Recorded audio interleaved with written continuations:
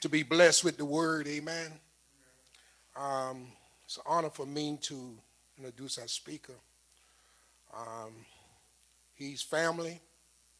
He also a colleague, which we did jail ministry together, and many times we rehearse with each other over the word many times, and we thank the Lord for him. And this is a blessing because through generation, while Watkins continuously have been blessed and when it comes to this church, amen. So I ask for y'all to stand, amen, where we can welcome this brother in. I know you're going to be well served for as a good teacher, preacher, and I'd like to right now to introduce the song, amen, and men to know Elder Julian Watkins, amen. Man.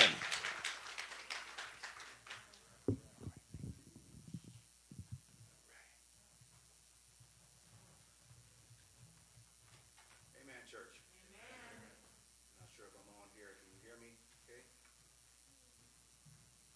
All right? Okay. Amen. It's good to be here in the house of the Lord one more time. I want to thank the Lord for giving us health, life, breath, and strength this morning. Thank the Lord for family, not just my own personal family, but my NLCC family, New Life Community Church. For Lord knows that we need each other to survive. We need each other.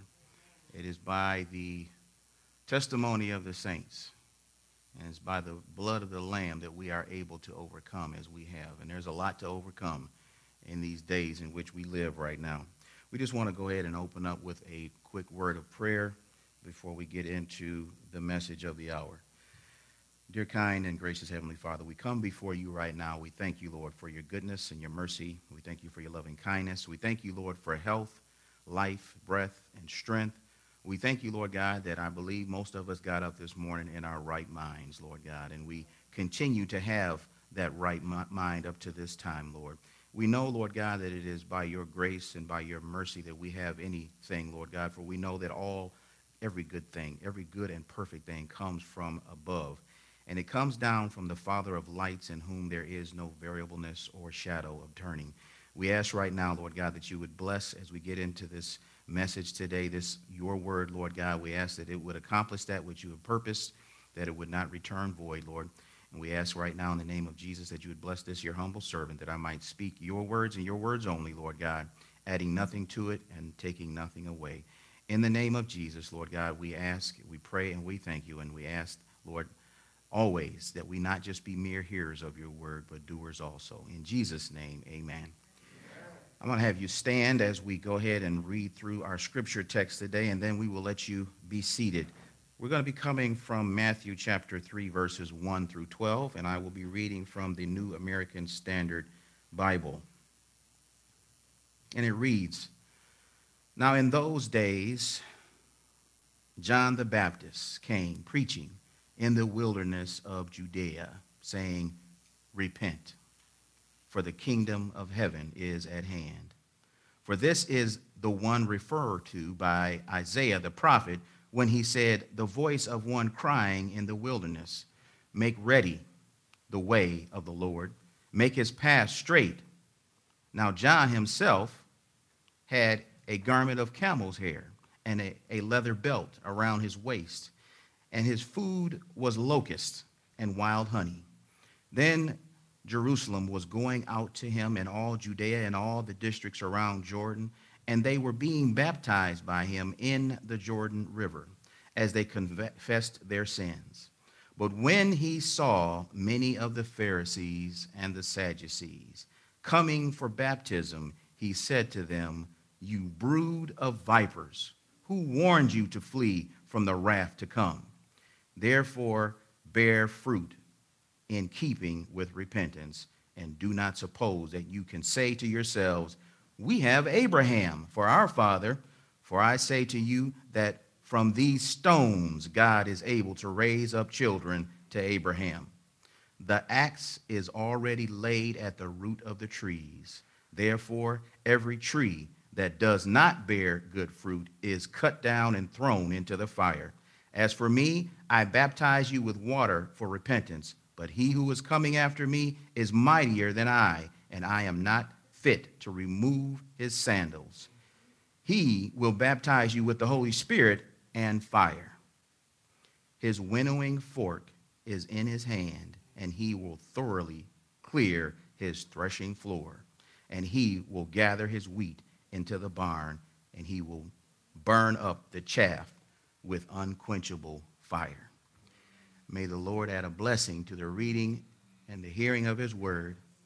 For many, many weeks now, I have wanted to move on.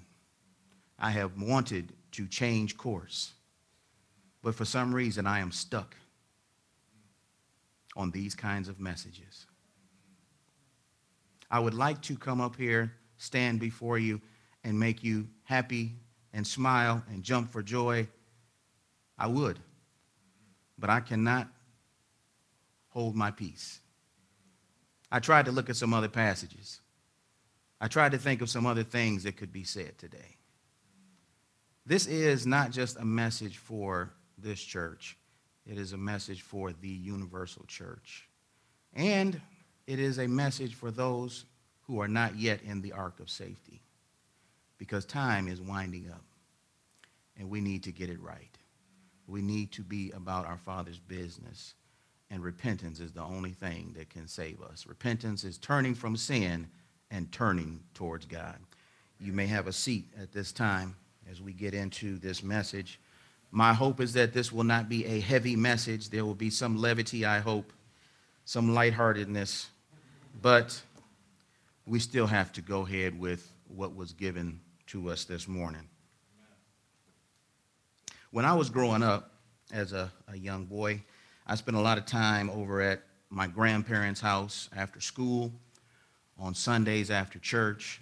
Oftentimes I went over to my Aunt Irene's house, my Aunt Ruth's house, and many times our parents would leave us in their custody to be taken care of.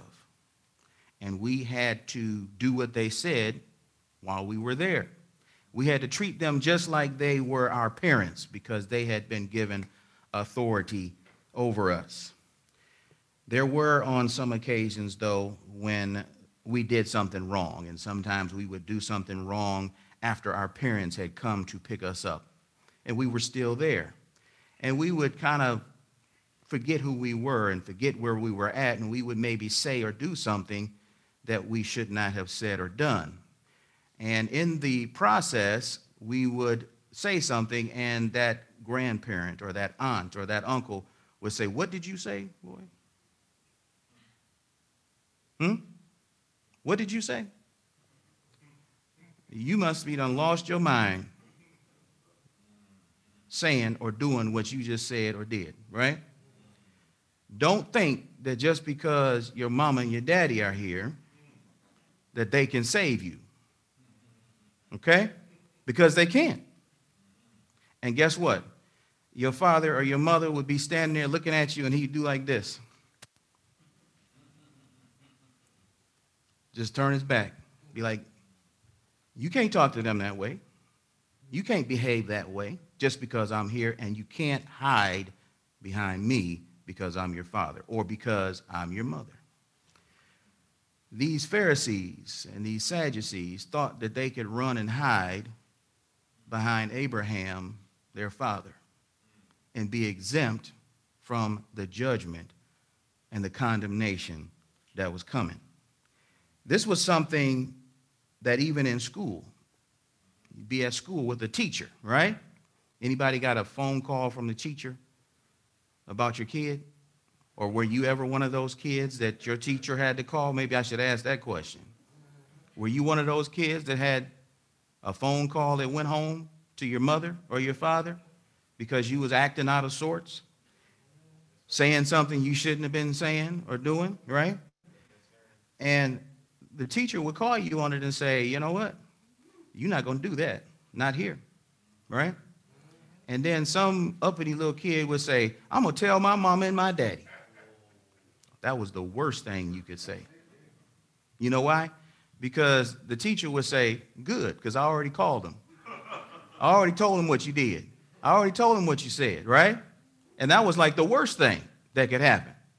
If you were lucky, they would say, well, guess what? I was going to call him anyway right after school. But then you would be riding on the bus all the way home, wondering, what did they say to my mama? What did they say to my daddy? I'm going to get it. Can I walk home today? I want to take my time getting home today. Huh? Because you didn't want to have to face what you was going to have to face when you got home. Back in those days, there was a sense of community. There was a sense that what was good in one place was good in another, right? You wasn't going to come home and act one way and then go over to your aunt's house and act another way, over to your grandmother's house and act another way, right? Over to your uncle's house and act this way. It was expected that there would be some consistency from one house to the next house to the next house, right? Even on your block, right? Mr. Jones, Mrs. Smith, right? They knew your mother and your father, and if they saw you doing something that you wasn't supposed to be doing, you better stop doing it, because it was just like doing it in front of your own parents. Those days are gone. Those days are gone. And society has paid the price as a result of those days being gone. So we knew that we could not run behind mama and daddy. We couldn't run to them with bad behavior or bad words, things that we should not be doing. We were taught to give honor to whom honor was due. And it wasn't a matter of, as they say today, well, you got to earn my respect, right? Or you got to earn honor from me today. You respect me. This is what the kids are saying, right? You respect me because I'm a person too, first, right? And then I'll see if I'll respect you or not. That's not how it was back then. If you were an older person and an adult, you showed respect to that person because they were older, they were aged, they were more wise and worthy of respect. These Pharisees of Jesus' day thought that they could run and hide behind their father Abraham, who was only their biological father, but not their spiritual father.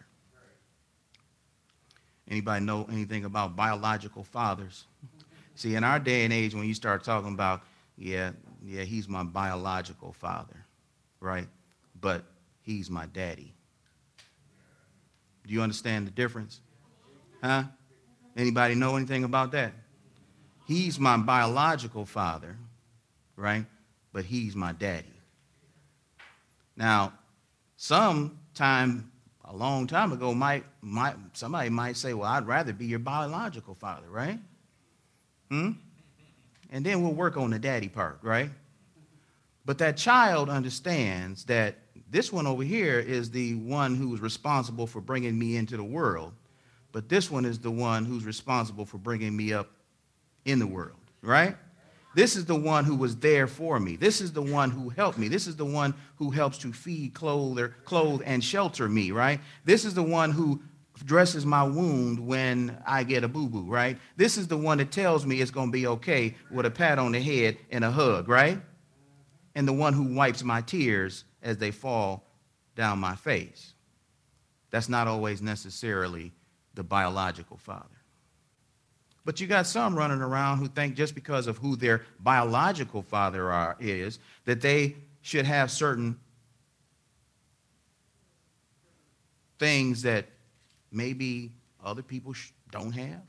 Certain, how can you say, things that that person can give to you because of who they are, the money they have, certain expectations that they might have. Certain things that you believe that you are entitled to. And this is in keeping with the kind of generation that we live in right now, one where we have people who are coming up who believe that they are entitled to everything but responsible for nothing. Entitled to everything but responsible for nothing. You're supposed to give it to me because I'm your son, I'm your child, this is what you're supposed to do, right? With no kind of responsibility on their part whatsoever.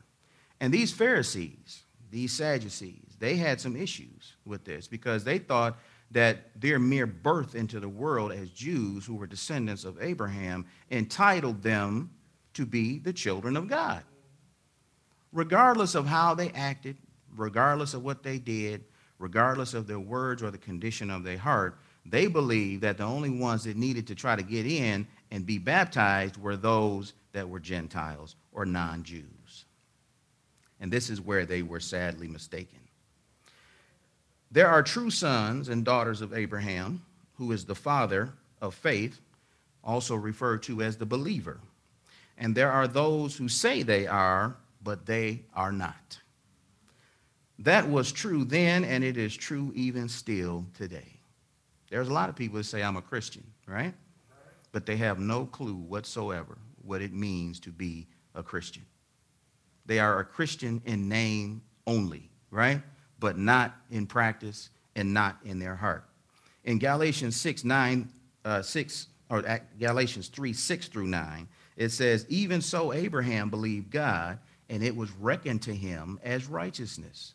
Therefore, be sure that it is those who are of faith who are sons of Abraham.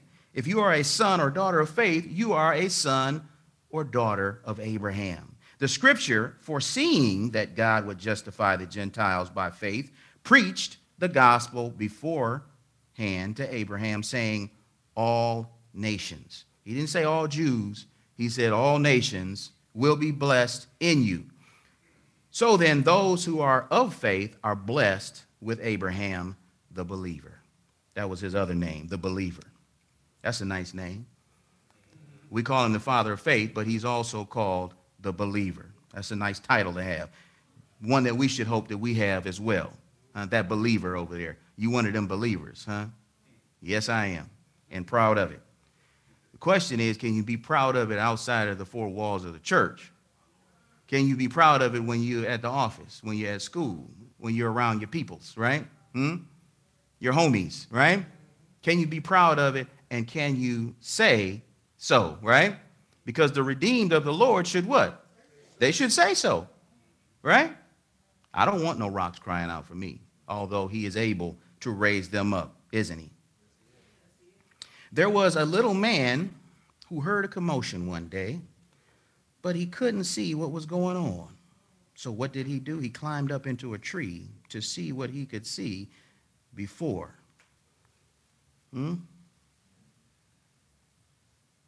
This was faith in action is what it was. He was climbing up into a tree because he wanted to see something. His name was Zacchaeus.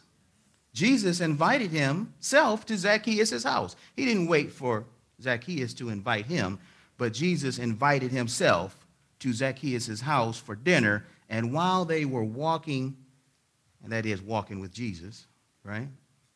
That's what we need to do, right? We need to act in faith and maybe climb up into a tree, right? That seems a little extreme, doesn't it? Right? Extreme cases require extreme measures, right?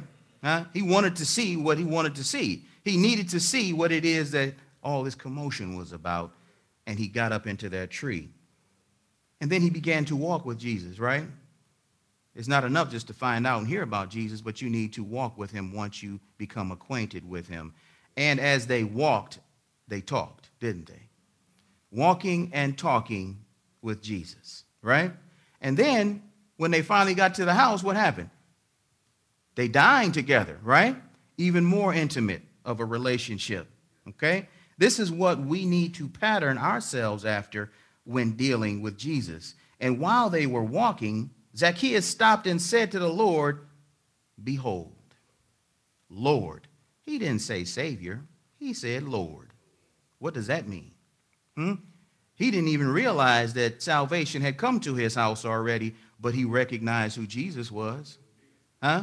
He recognized him as Lord. And what is the Lord? The Lord is the ruler of your life, right? A lot of people in this world, they want a Savior, but they don't want a Lord, do they?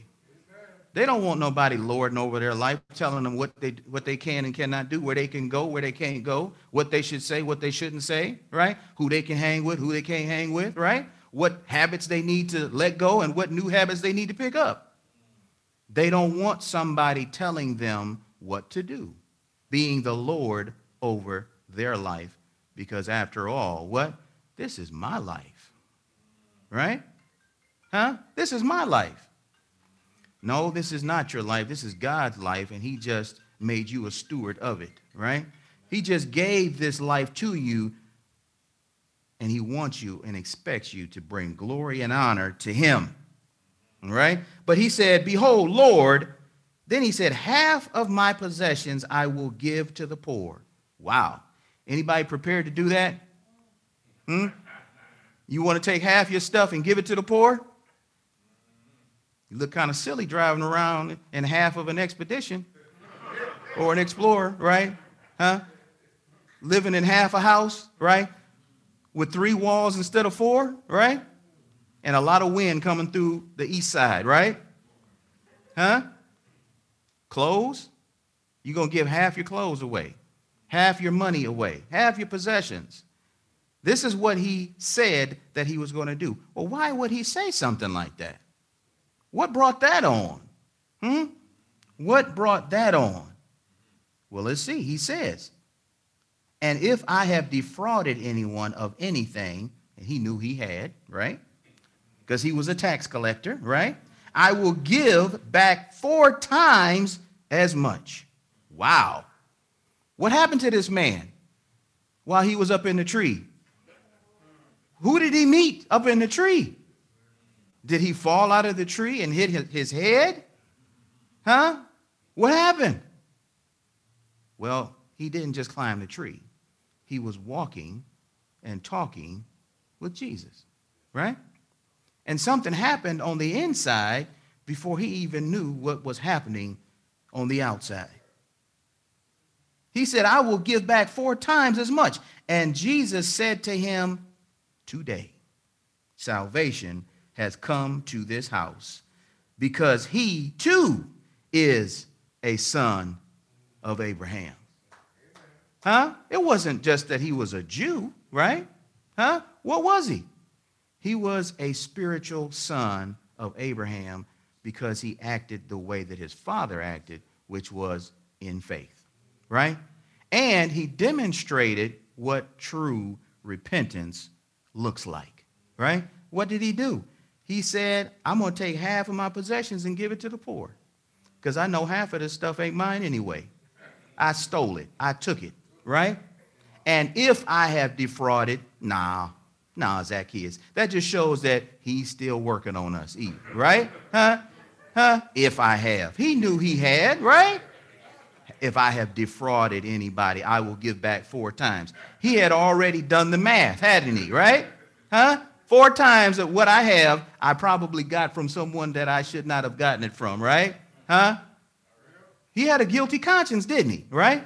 But more importantly, he had a repentant heart, didn't he? He wanted to make right that which was wrong, and he turned from his sin, which was what? Thievery, stealing, right? In some cases, probably extortion, right? Taking money from people, right? And he had the ledgers. He had the books. He could go back to everyone that he had taken money from and give it back to him. Oh, happy day, right? I would have loved to have been in those days, having that kind of a windfall, right? Don't you want the IRS to come knocking on your door and say, we want to give back 4 times what we took from you, Half of what I have, as I'm going to give it to you, Sign me up, right? I can retire from my job and go into the ministry full time and not have to worry about nothing, right? Would I do that? God knows, doesn't he? He knows what you would do too. But this is a true picture of what repentance looks like. He got it, didn't he? John the Baptist had an encounter with some pretenders, and these pretenders were these Pharisees, these Sadducees, right? The Pharisees were the legalistic ones, right? And the Sadducees were more the political ones. They were considered to be, if you want, and this came out of a study that I did.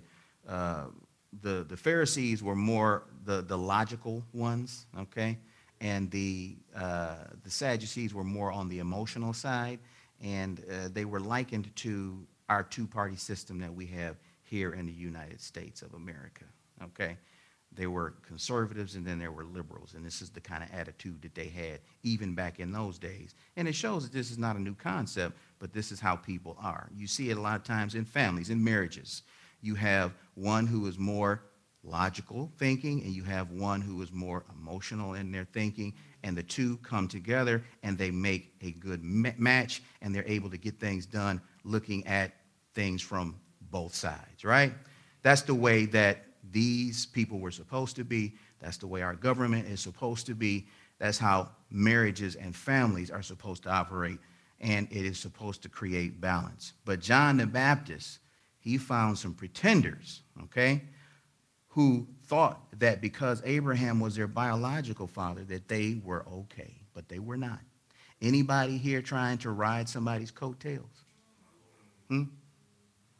For those of you that don't know what that expression means because you are younger and you don't understand that, I know what it means. Some of y'all know what that means.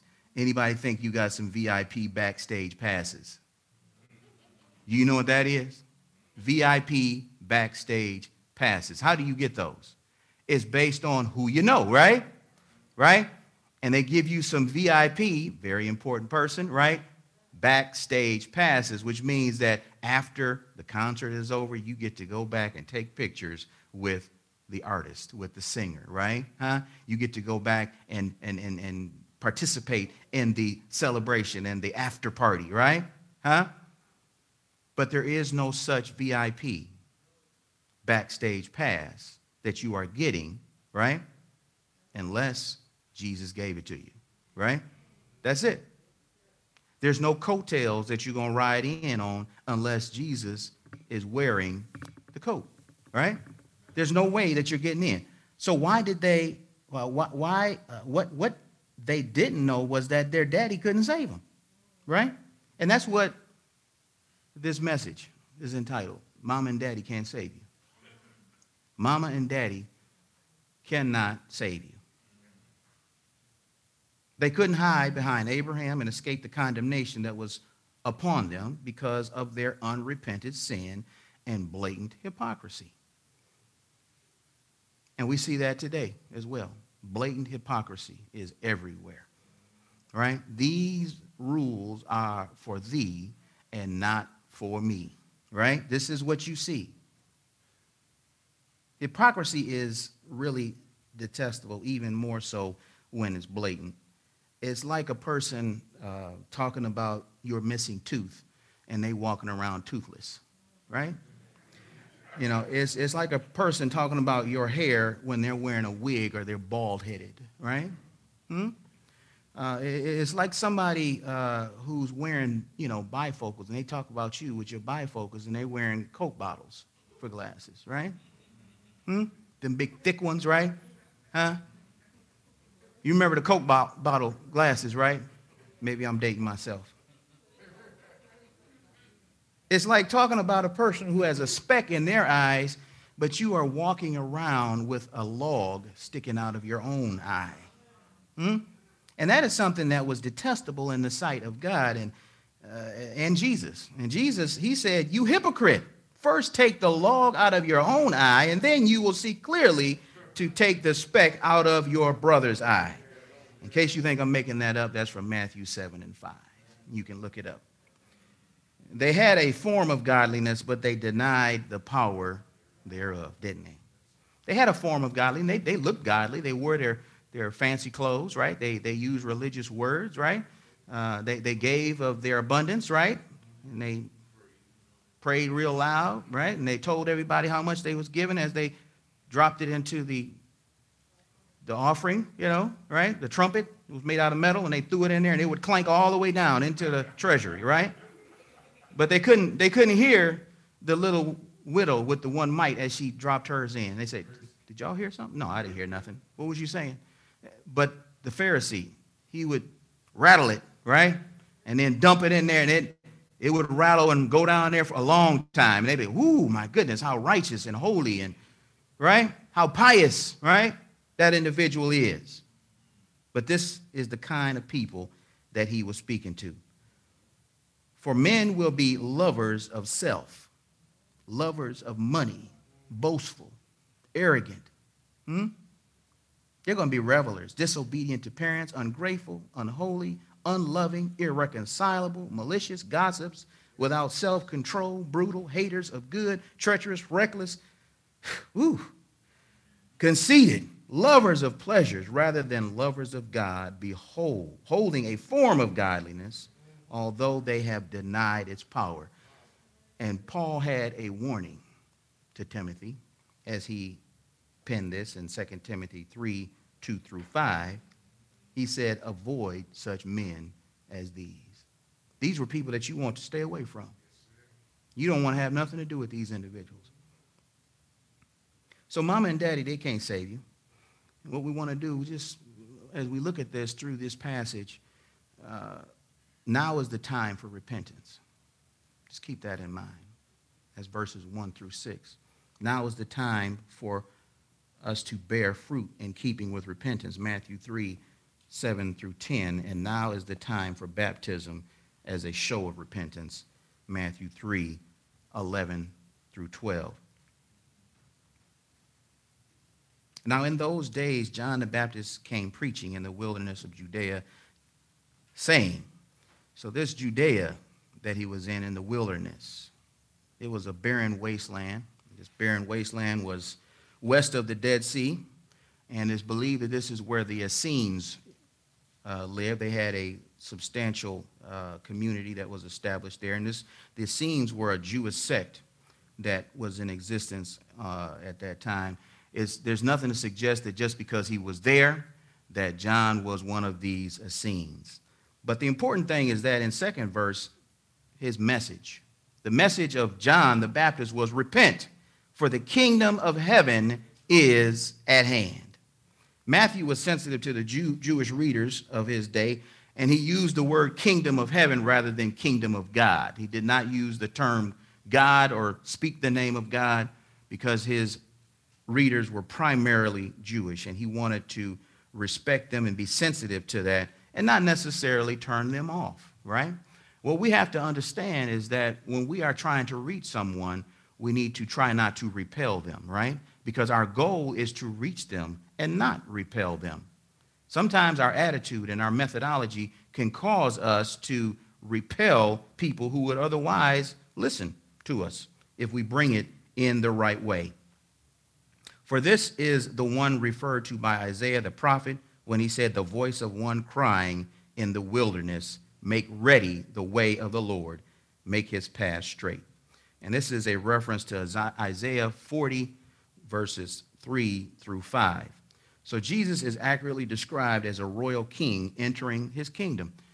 The kingdom, in case you didn't realize, it's already here, okay? Parts of it are already in place, but it has not been fully realized. That kingdom, on the day of Pentecost, when the Holy Spirit came and those souls got saved, and the church was birthed, is when it began. And right now, people are being added to the kingdom, but the king has not come in to take over the throne. In some respects, it's already here. As I said, it has not been completely realized, and it will be at Jesus' second coming. And we want to understand that the human hearts need to be made ready. And that's part of what he's talking about here. The way to make human hearts ready is to repent, to turn from sin and to turn towards God and make those paths straight. It had a physical idea about how a king would come in. They would fix all the roads. They would level it and make it such that it was suitable for him to come in. But in terms of Jesus coming into our heart, we need to make our hearts ready to receive him. And we need to make those paths straight. We need to repent, turn from sin, and turn towards God. Now, John himself had a garment of camel's hair and leather belt around his waist, and his food was locusts and wild honey. So John was not portrayed as some king. He was not portrayed as somebody who was some great person who was coming on, although the Jews were looking for that prophet to come, weren't they? Somebody in the spirit of Elijah, right? They were waiting for someone to come, and he fit the bill. He even acted like him and was dressed in a way that was consistent with the way that he was dressed. Even though he was not one who was seen as a very important person of that day, Jesus said, "Truly I say to you, among those born of a woman, there has not arisen anyone greater than John the Baptist. Yet the one who is least in the kingdom of heaven is greater than he." John the Baptist was a forerunner. He was one proclaiming that which was to come, and that was Jesus Christ, right? John the Baptist didn't have the full revelation like we do right now. And John the Baptist had not realized the full promise like we have up to this point, right? But he will be in that number, won't he? He'll be one of those that will be waiting for us in the sky when we're caught up to meet them in the air, right? And those who are alive and remain will also be caught up to meet them in the air, right? After the dead in Christ have been raised first. So what does the scripture tell us that we ought to do with this information? We need to encourage one another with these words. Have you shared those words with anybody recently? That's the hope of the believer, and that is what we need to be sharing with one another. Then Jerusalem was going out, it says here in verse 5, to him and all Judea and all the districts around the Jordan. So basically from Jerusalem to where they were at, it was a full day's journey. We're not talking about a full day's journey, of course, in a Escalade, right? Or some fancy car they can drive 70 or 80 miles an hour nonstop, right? We're talking about a day's journey by foot, right? It took some time to get there, but a day is a day, isn't it? Right? A day on foot to do what? To repent? To be baptized? To turn from sin and to turn towards God? That's an act of faith, isn't it? It's kind of like Zacchaeus climbing up in the tree, right? That has to come first, right? What if he showed up in Jerusalem, right, outside the door, outside the gate? Wouldn't take a whole lot of faith for somebody to come, would it? They could walk right out, get baptized, and then go back in, business as usual, right? What do we need? We need to step out on faith, don't we? We need to get out of our comfort zone. We need to do more than what we have been doing, right? And this is that act of faith. And I believe through God's divine providence that he set it up this way, right? He didn't let the Savior of the world be born in a palace. He let the Savior of the world be born in a manger, right? So that all people could have access to him, right? But repentance is something that you need to be serious about, and you cannot just enter into it lightly. This is not like a hop, a skip, and a jump, right? This is a full day's journey, right? In order to get there to do what? To repent and turn from sin and turn towards God and be submerged in this dirty, mucky water in the Jordan River, right? And to make matters worse, if you are a Jew and was brought up to believe that Jews don't get baptized, only Gentiles get baptized. Jews are already grafted in because of who? Their father, Abraham. And then if you add to that, you are a Pharisee who is going to be baptized. Now that takes some serious conviction, right? For that Pharisee to do a day's journey, knowing that he's the son of Abraham. He's going to walk a day, repent, be baptized like some common Gentile, right? For what? For the remission of sin, to confess that sin, right? And that's exactly what was going on with some of these Pharisees. And it says here, and they were being baptized by him in the Jordan River, and they confessed their sins. And as I said, this was a remarkable thing because these Jews from Jerusalem, they wouldn't consider themselves as being in need of baptism because of who their father is. In Matthew 3, 7 through 10, it talks about now is the time to bear fruit in keeping with repentance. But when he saw many of the Pharisees and Sadducees coming for baptism, he said to them, you brood of vipers, who warned you to flee from the wrath to come? Wow. Now, what kind of an invitation to baptism is that? Huh? I mean, you're not going to get many people to come and get baptized talking to them like that, right? You brood of vipers. Well, I tell you what, John, if nothing else, was telling the truth, wasn't he? Right? But God was still maybe working on him too. Right? You brood of vipers. You know, and who knows? Who knows? Maybe he was being unctionized by the Holy Spirit. I don't want to be too hard on John. In our day and time, maybe that's a little bit abrasive, right? A little bit too abrasive if you want to try to win folks over. But he did ask the question. He wanted to know, who told you about this, right? Huh? Who told you about the judgment that was coming? Because that's the only reason why you would get on the road for a whole day and come out here, right? You must be convinced. I want to meet this person. Who told you, right? Who told you? And then he called them a brood of vipers. Who warned you to flee from the wrath to come? And the wrath is coming, right? It's coming. It's coming. So John wasn't holding back, was he? He says, therefore, bear fruit in keeping with repentance. He didn't deny him, did he? He didn't tell him, I'm not baptizing you, you brood of vipers. Huh? You Pharisee. Huh? Right? He said, come on, right? But if you come, you need to bear fruit in keeping with repentance. Right? What does that mean? That means you need to act like Zacchaeus, right? Right? Put your money where your mouth is, right? Show some sign, right? Show me, show the world, show God, right, that you are serious about this repentance, right? That is the fruit, right? It is what you do afterwards that demonstrates whether or not you are, in fact, that new creation, right? Because if any man be in Christ, what? Did you notice how it starts with if? Huh? What does that mean? If means that it might not necessarily be, right? It's possible, but not guaranteed, right? If, there's some qualifications, right? It's like an if-then statement, right? If this, then that, right? If any man be in Christ, right, then he is a new creation. Old things have passed away, and behold, all things have become new, right?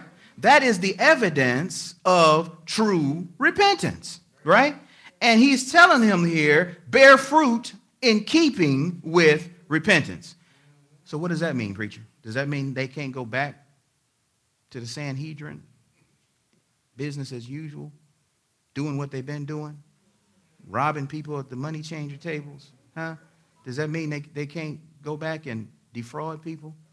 That means they can't be pious and proud and do loud prayers and jingle their money no more? They can't do that no more, huh? No. That's exactly what it's saying, right? Because you are a new creation, right? And all those old things have passed away. They're gone. And how do we know that some of these Pharisees actually did repent? Well, we got at least two of them, possibly three. Right? We got Joseph of Arimathea. We got Nicodemus, right? And possibly even Gamaliel. If you look at Acts chapter 5. And that's just the three that was mentioned. So there were others, most likely, right? That were part of this. And I believe even Josephus back in that day. Joseph. Yeah. So when we look at these different people back in those days and where they came from and what they did after they repented, They took some risks, some challenges, right? Some chances, right? It was risky to say, you know what? I want to take his body down and I want to put it into this tomb over here that I bought and paid for. That's risky, ain't it? Huh? It's risky to show up at the house, right, and try to ask permission for, what you doing that for? Why you? That's risk, right? And then have to go back to your people in the Sanhedrin and try to explain all of this stuff too, right? Right? Sometimes we don't think about the consequence and the cost that's associated with, right? You may lose some family members. You may lose some friends, right? What if you have to lose your job? Whoa, now you're talking. Because you refuse to do this, right? Because God said don't do that, but they're telling you, you got to do this, right? You're going to do this, huh? Can we apply it to our lives, huh? What if your spouse says, didn't nobody tell you to become no Christian? I didn't sign up for this. I didn't marry you that way, huh? I can't stay here no more. What are you going to do, huh? What if your child says, I don't believe that, right? They say they don't believe it no more. They want to do their own thing. It may cost you your relationship. And Jesus said, you think I came to bring peace. Is that what you thought? I didn't come to bring peace. I came to bring a sword, right? Because when I'm done, right, and I'm paraphrasing, mother will be against daughter, right? And mother-in-law against daughter-in-law, and father against son. Well, how does that happen when y'all share the same blood and you live in the same house, right? You eat the same food, right? You go to the same places and do the same. How does something like that happen? There's something going on up here that makes it impossible for you to stay together. And that has to do with your knowledge of Christ, your knowledge of right and wrong, right? And the fact that you're going to make a choice, right? And they are not going to make that choice, right? Huh? Towards righteousness, they have made a choice for something that is completely opposite and inconsistent, right? With what it is that you believe. And what part does light have with darkness? It can't. It has no part whatsoever. It cannot exist in the same place at the same time because light dispels darkness, right? And that's why they can't stand being home. That's why they can't stand being around you, right? That's why they scatter at the workplace. That's why when you're at school, they don't want to invite you to sit with them, right? Why? Because light dispels darkness. And Jesus said it. Men love darkness rather than light because their deeds are evil. Right? They love darkness rather than light because their deeds are evil. Their deeds are evil, and if they do it in the light, then it will be exposed for what it is, evil. So that's why they like to hang out in the darkness, because nobody can expose their evil deeds, right? They act like cockroaches, right, that flee as soon as you flip the light on. They're gone, right? They're not like the moth, right, that comes towards the light when you flip the light on. They like the cockroach that flies, that runs away, right, because of the light. And what does he tell them? Do you, and do not suppose that you can say to yourself, we have Abraham for our father, for I say to you, from these stones God is able to raise up children to Abraham. Don't think that you something that you're not, right? Because God can just totally dispel you, and if he wanted some children, he can speak, right? And guess what? Them rocks that you walking on down there, they would become children, right? Because they not too much different than what you are anyway. You ain't nothing but dust and ash anyway, right? He can take that same dust and ash and raise up some people, right, who are going to worship him the way that he deserves to be worshiped, right? He can raise up sons and daughters, right? But that's not what he wants, though, is it? He wants you to choose ye this day whom you will serve, right? He would rather have heaven filled with people who actually want to be there, right? And not people that he just created to be there, right? Huh? And that is why the angels they look into this. They just wonder, what in the world is this thing called salvation? What is this thing called redemption? What is this thing called justification? We don't know anything about that. You're right, because you were created, right? Huh? You were created, right, to do what it is that you are doing right now. Some of y'all decided that you wanted to do otherwise because you were given the same thing, intellect and will, right? Intellect and will, just like us, right? But now you have become actualized. That is to say, you made your choice, right? You decided not to rebel with the 1/3, right? Huh? Huh? Who fell? The ones that fell. Or was it 2/3? It was 2/3, wasn't it? 2/3, right? 1/3. 1/3 fell, 2/3 stayed. Those have been in heaven and they will continue to be in heaven, but they still don't understand that thing called grace. They don't understand that thing called mercy because they never, ever had to experience it. They never needed it, right? They never knew what sanctification was about. They never knew what glorification, because they was already in their glorified state, right? They are what they are going to be, right? But we as human beings, we're not there yet, right? We are a process, right? We are a work in process, right? In progress, right? And we go from faith to faith, right? And we go from glory to glory, right? But we're not there yet, are we? They don't know anything about that, do they? These angels, right? They don't know anything about that, but God is able to raise up sons and daughters from some rocks and from ash. That's not the point. The point is that he wants people in heaven who actually want to be there, right? Huh? And if you don't want to be there in heaven, guess what? Heaven would be hell for you, to be forced into heaven, to worship and praise God all the days, right, of eternity, right, around all these sanctified people, these glorified people, right?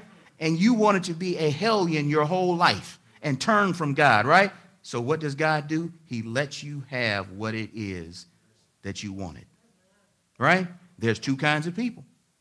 There are those who say to God, thy will be done. And there are those whom God says to, your will be done. God will say to you, thy will be done, if that's what you want. If you want to go to hell, you want to be separated from me, you will get what you want. But know this, the only thing that's keeping you right now is the grace and the mercy that I extend to all men. For the grace of God which brings salvation has appeared to all men, teaching us the denying of ungodly and worldly lusts, right?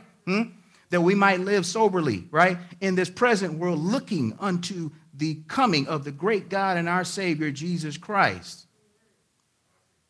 Right? Philippians 2:11. Or that's Titus 2:11. Yeah, so looking at what it is that God has given to us is something that we need to appreciate, because the angels look into that and they desire to know what that's all about. And as we close out here, in verse 10, it says, the axe is already laid at the root of the trees. When I was coming up as a boy, my father taught me how to cut down trees out at his place in Holly. We had a single blade axe and we had a double blade axe. We had chainsaws. We had tension wires and all kinds of stuff. And he showed me how a tree was to be taken down.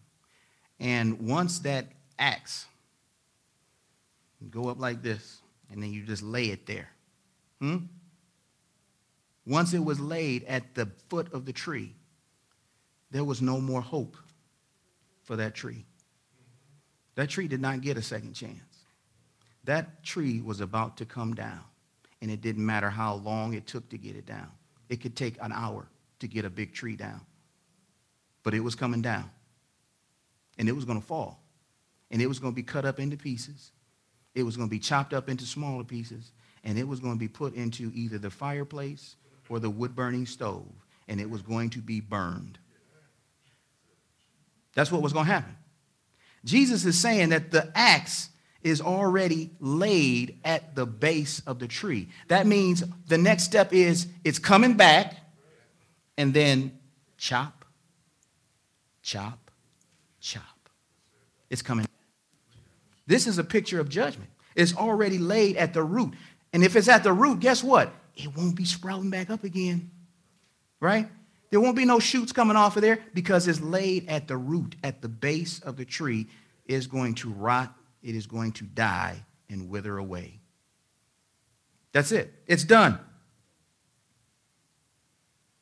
So what is he saying? Therefore, every tree that does not bear good fruit is cut down and thrown into the fire.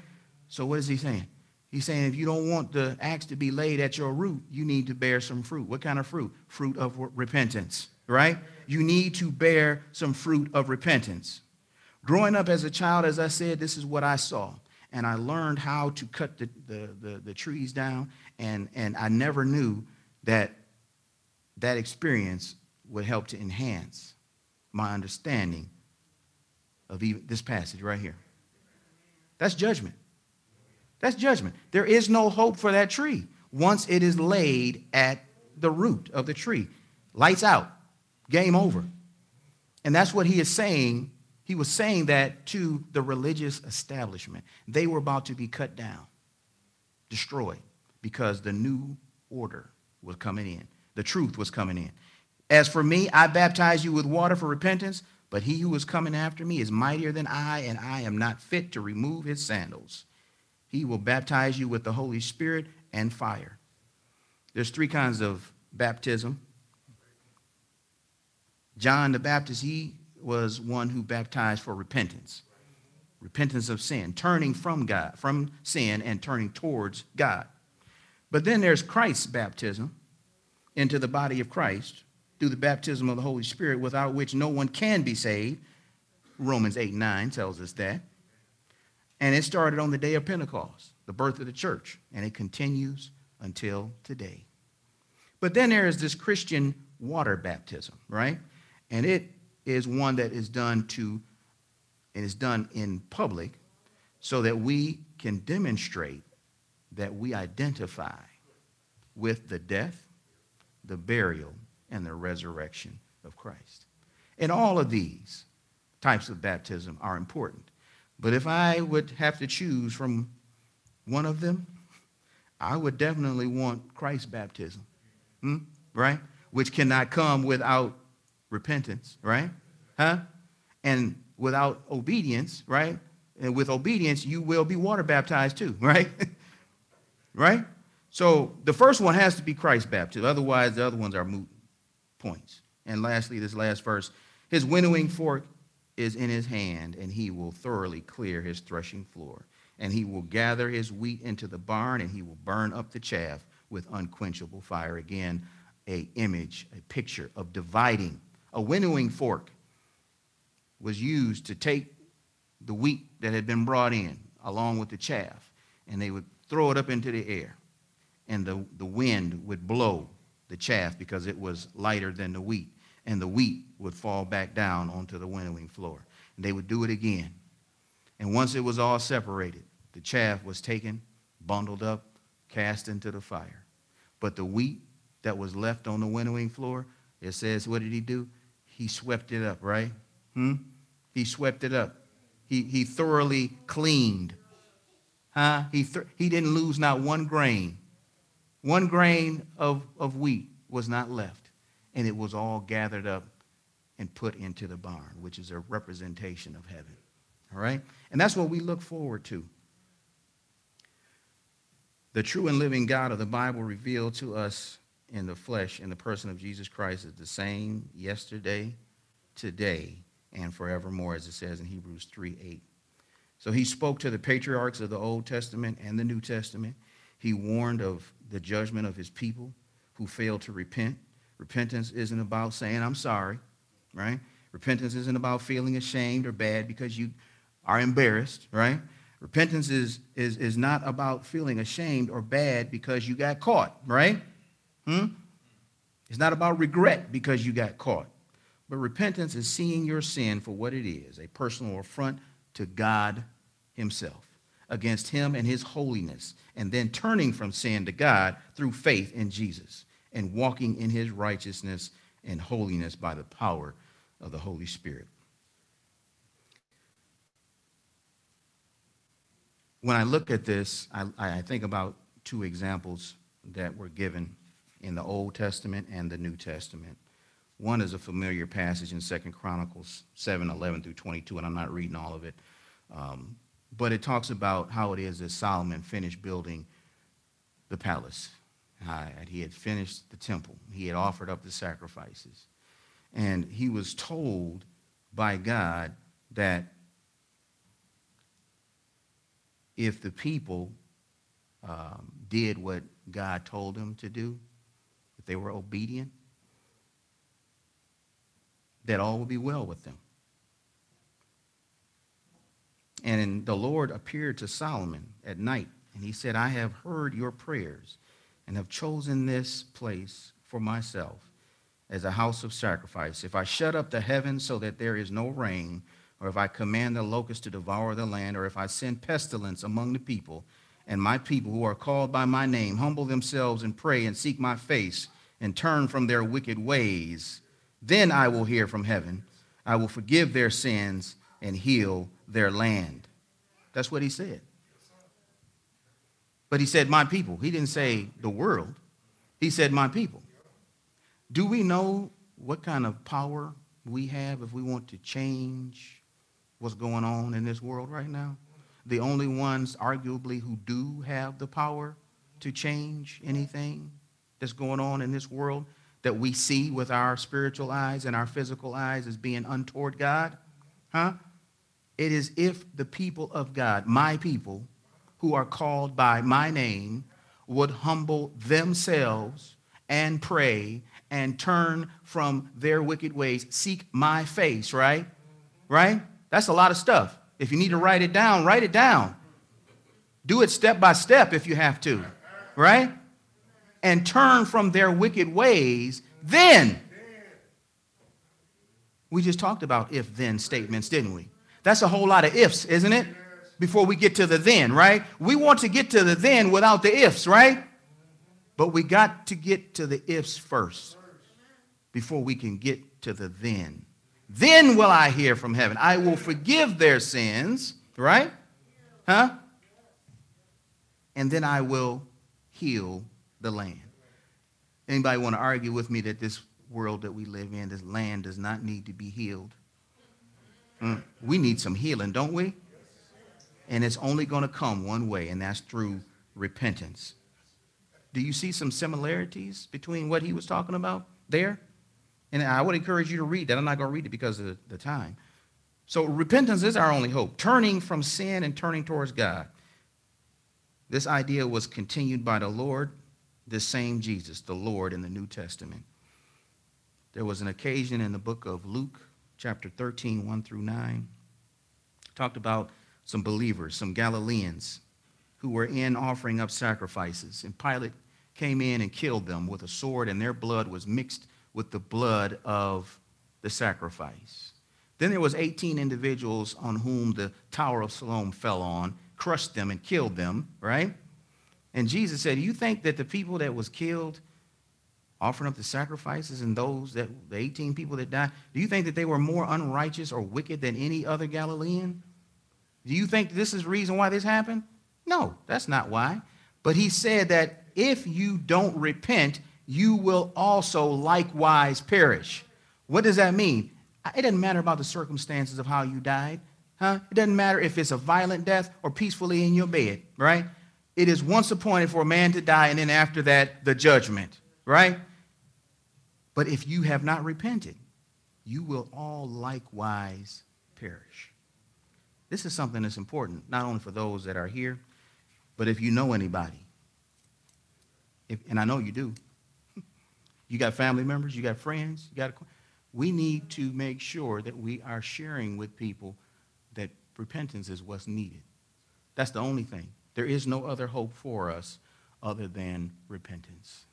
Let's bow our heads and pray. Dear kind and gracious Heavenly Father, we come before you. We thank you, Lord God, for this another day, another opportunity that you've given to us. We thank you, Lord God, for your word that has gone forth.